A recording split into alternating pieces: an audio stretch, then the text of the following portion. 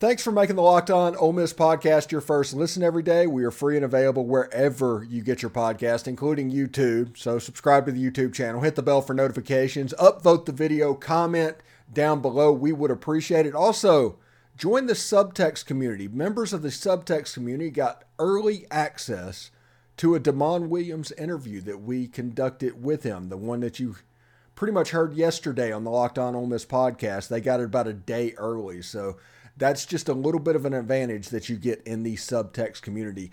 John Garcia is joining us, talking a little bit recruiting. We're going to talk a little bit about Damon Williams. How you doing, John? I'm doing well, Stephen. Happy weekend to you. Happy weekend to you as well. Listen, I got an interview with Damon Williams. I kind of became John Garcia for a day, essentially, and got to talk to a recruit. And the one thing that came from it is that was not just like a fact that he said, was just talking to him. This kind of feels like unless something happens, this might be done. And that would be huge. You know, one, this quarterback class isn't as, let's say, top heavy or fluid as we saw last cycle, where there were some big decommitments and changes of heart late in the game. Obviously, Ole Miss fans knew that. And two, I think you get that by the early commitment. You know, he popped back in December, and it was kind of a late breaking situation for Ole Miss. There was a lot of natural expectations for him to stay back in the Pac-12 footprint, but obviously Lane Kiffin prioritized him at the right time. Ditto for Charlie Weiss Jr., and he ended up picking Ole Miss. I guess the concern came thereafter because new offers came in, new SEC offers even came in after that point. So naturally, you wonder how that's going to play out. But since that point, he's returned to Oxford, as you well know, and he's recruiting his tail off for the program. So I do think all signs point to Williams being the guy who ends the streak of Lane Kiffin not pulling a high school quarterback recruit, which still sounds crazy to say out loud. And if you're going to bust a streak, this would be a fun type of prospect to do it with, a legitimate dual threat. There are not many dual threats in this class of 24 better than Damon, in my opinion, from a true quarterbacking standpoint, and even just singularly as a runner of the football. I think he's one of the best in the class. The only knock is the size, but he is a 4-year varsity starter, or he will be a 4-year varsity starter who is pushed against that left and right. And the draft obviously has shown us that it doesn't matter as much as it used to from the height and weight standpoint. So this is a great advantage for Ole Miss, not only in its future quarterback room, most importantly, but also in building the rest of this 2024 recruiting class, because we know while the portal is always important and Lane, is going to hammer that home at every opportunity, you still have to build depth and your full roster the traditional way, and having a QB1 on board for what will be a year by the time signing day rolls around is one of the biggest advantages you can have on the trail. One of the things he told me, his time in the 100 meters right now, which he's running track at the moment, is 11:1. So, that's pretty legit. And he also compared himself. This is pretty obvious. The two players that he emulates his game after is Bryce Young and Kyler Murray. I was going to say Kyler's in there for sure. Yeah. And it's a pretty cool thing. Anyway, these are some of the factoids that we got out of his interview. He intends to be in Oxford for the Elite 11. When is that? May 7th or something May like 7th. that? So that'll be the next time he will be in town. And also he is working to set up his official visit for the LSU game in the fall, which from the way his voice was sounding, he didn't actually say this. It feels like Ole Miss might be building up that game for a recruiting visit weekend. Yeah, don't blame him there. And I think the timing is perfect for Williams, because if there is any, worry from an official visit standpoint, you would want to play it later in the recruiting cycle. If you're worried about him maybe considering a late offer from somebody closer to home or whatever the case may be. So if he was setting a June official visit, you start to say, well, if it gets hairy, that's going to be the last time he gets to Oxford before signing day. Well, now if it's the LSU game mid to late season, now you're talking a few weeks before signing day, which is, again, ideal, independent of whether or not it's going to be the big recruiting weekend for Ole Miss. And why wouldn't it be, right? LSU is its own deal for Ole Miss fans, as you well know, Stephen. And look, this is a heck of a home game slate for the Rebels. So if they're already identifying this early on, you expect everyone else to follow suit and make it a spectacle, as it seemingly always is anyway. So those are good timeline moments for Damon Williams. And again, it should reinforce the security of this verbal commitment, despite some visits elsewhere and certainly a lot of offers elsewhere after that December pledge to Kiffin. You know, let's transition a little bit inside the state of Mississippi, and all Ole Miss fans are going to be interested in Franklin and Waller. That is kind of on the tip of their tongue, and it honestly should be. What is the latest with those two prospects?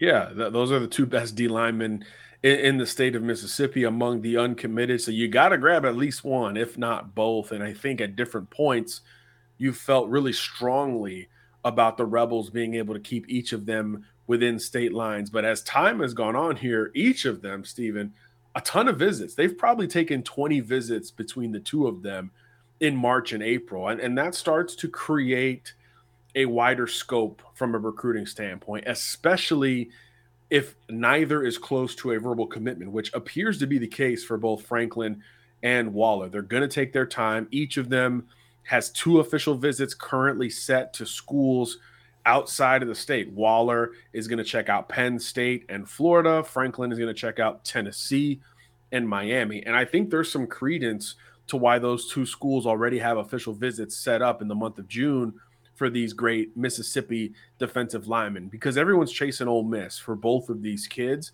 And that process of unofficial visit in the spring, official visit in the summer is some of the formula that you got to have, non-negotiable, if you're going to pull off what is never easy in going into Mississippi and pulling an elite recruit out of the state. That said, each has continued to return to Oxford to reinforce their standing. I think Coach Joyner does a heck of a job in state from a consistency standpoint. Both of them feel that love, as the kids say. Obviously, Pete Golding now supplementing those recruitments is going to be a big deal in the end.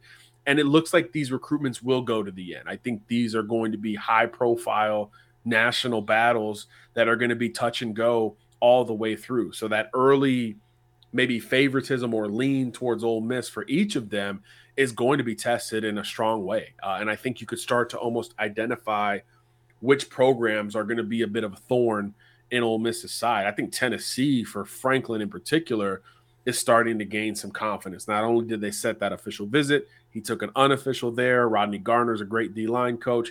He's really been prioritizing him. And Waller is really approaching it with an open mind. I think Florida's a sneaky contender for him in this recruitment that is going to theoretically get more hectic before it slows down to the next degree. I don't think either recruit has put out a list or a true timeline or anything concrete about taking the next big steps in the recruiting process. So these are going to be case studies for the Ole Miss recruiting fan, because they're going to be long-standing big boy battles, as we talk about, from a national standpoint, not even just an SEC standpoint. But, of course, you got to like your chances to keep one, if not both, within state lines before all is said and done. Did you say Waller and Florida? Yeah, Florida's got some sneaky confidence in the Waller recruitment. They've got the official visit set up. They've got some young, aggressive coaches on that side of the football, including Austin Armstrong, who's spent time at Southern Miss, of course, and Alabama. So naturally, guys who overlap with the Pete Goldings of the world on the recruiting trail. So, and obviously Billy Napier at the top has considerable SEC experience throughout the footprint. So I think Florida's a sneaky contender for Waller, and I think Tennessee's the team to watch for Franklin today. That can and will change, because, look, both of these guys have everybody after them. Florida State after Waller, Ohio State after Franklin, Miami's trying to grab both if they can. So this is going to be, again, a huge national battle for we think, many, many months to come, and probably all the way until National Signing Day in December, if not February. Well, you mentioned Tennessee earlier, and there's another Mississippi prospect that has tripped up there a couple of times. Braylon Burnside is popping up on Tennessee's radar. Do they provide just that legit third option for what we thought was going to be an Ole Miss Mississippi State type thing?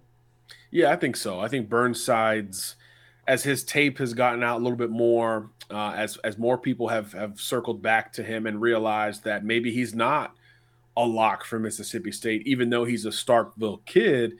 I think that has opened the door for other programs to try to make their own moves for Burnside. Not only Tennessee, we see Auburn in the mix. I think Arkansas is close to setting an official visit with him. They've come into the state and grabbed a great receiver in Noreel White, although Ole Miss is working on that flip. But look, so has Tennessee. Tennessee has Harrell verbally committed, another Mississippian, and this great year in the state.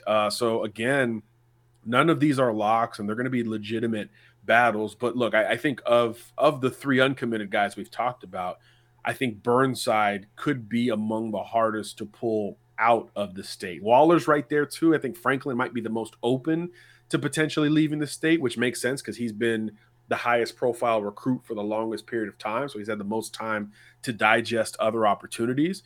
But Burnside is going to be tough to pull out because I do still feel a lot of classic Egg Bowl vibes in this recruitment. But again, no clear timeline, just maybe one or two officials being worked on right now. So even if he's working up to a preseason decision in July or August, schools are going to jockey back and forth to try to grab a June official visit. But again, Ole Miss has done its job in this recruitment as well. Coach Nix, obviously Kiffin among those all over Burnside as a versatile prospect. And you just know Lane Kiffin wants to pull another Starkville kid. I mean, you just know it's in his DNA to want to incite that as much as possible, because as much as he wants to hit the portal and recruit nationally, he's still in the SEC West in particular. And in this state of Mississippi, you've got to keep your frenemy enemy at arm's distance. And I think that puts an extra caveat on the Burnside recruitment for me. Thanks for making the Locked On Ole Miss podcast your first listen every day. Every dayers tomorrow on the show, you get a standalone version of that Damon Williams interview that everybody can enjoy. So he lets you know when he's in Oxford, who he compares himself to. We talked about his 100-meter time on this show, but pretty good stuff for somebody that sounds pretty locked in, honestly, at the moment. Anyway, John, thank you very much for stopping by today. Have a good weekend, man, and I'll talk to you next week. Sounds good, Stephen. Thanks for having me. Later on.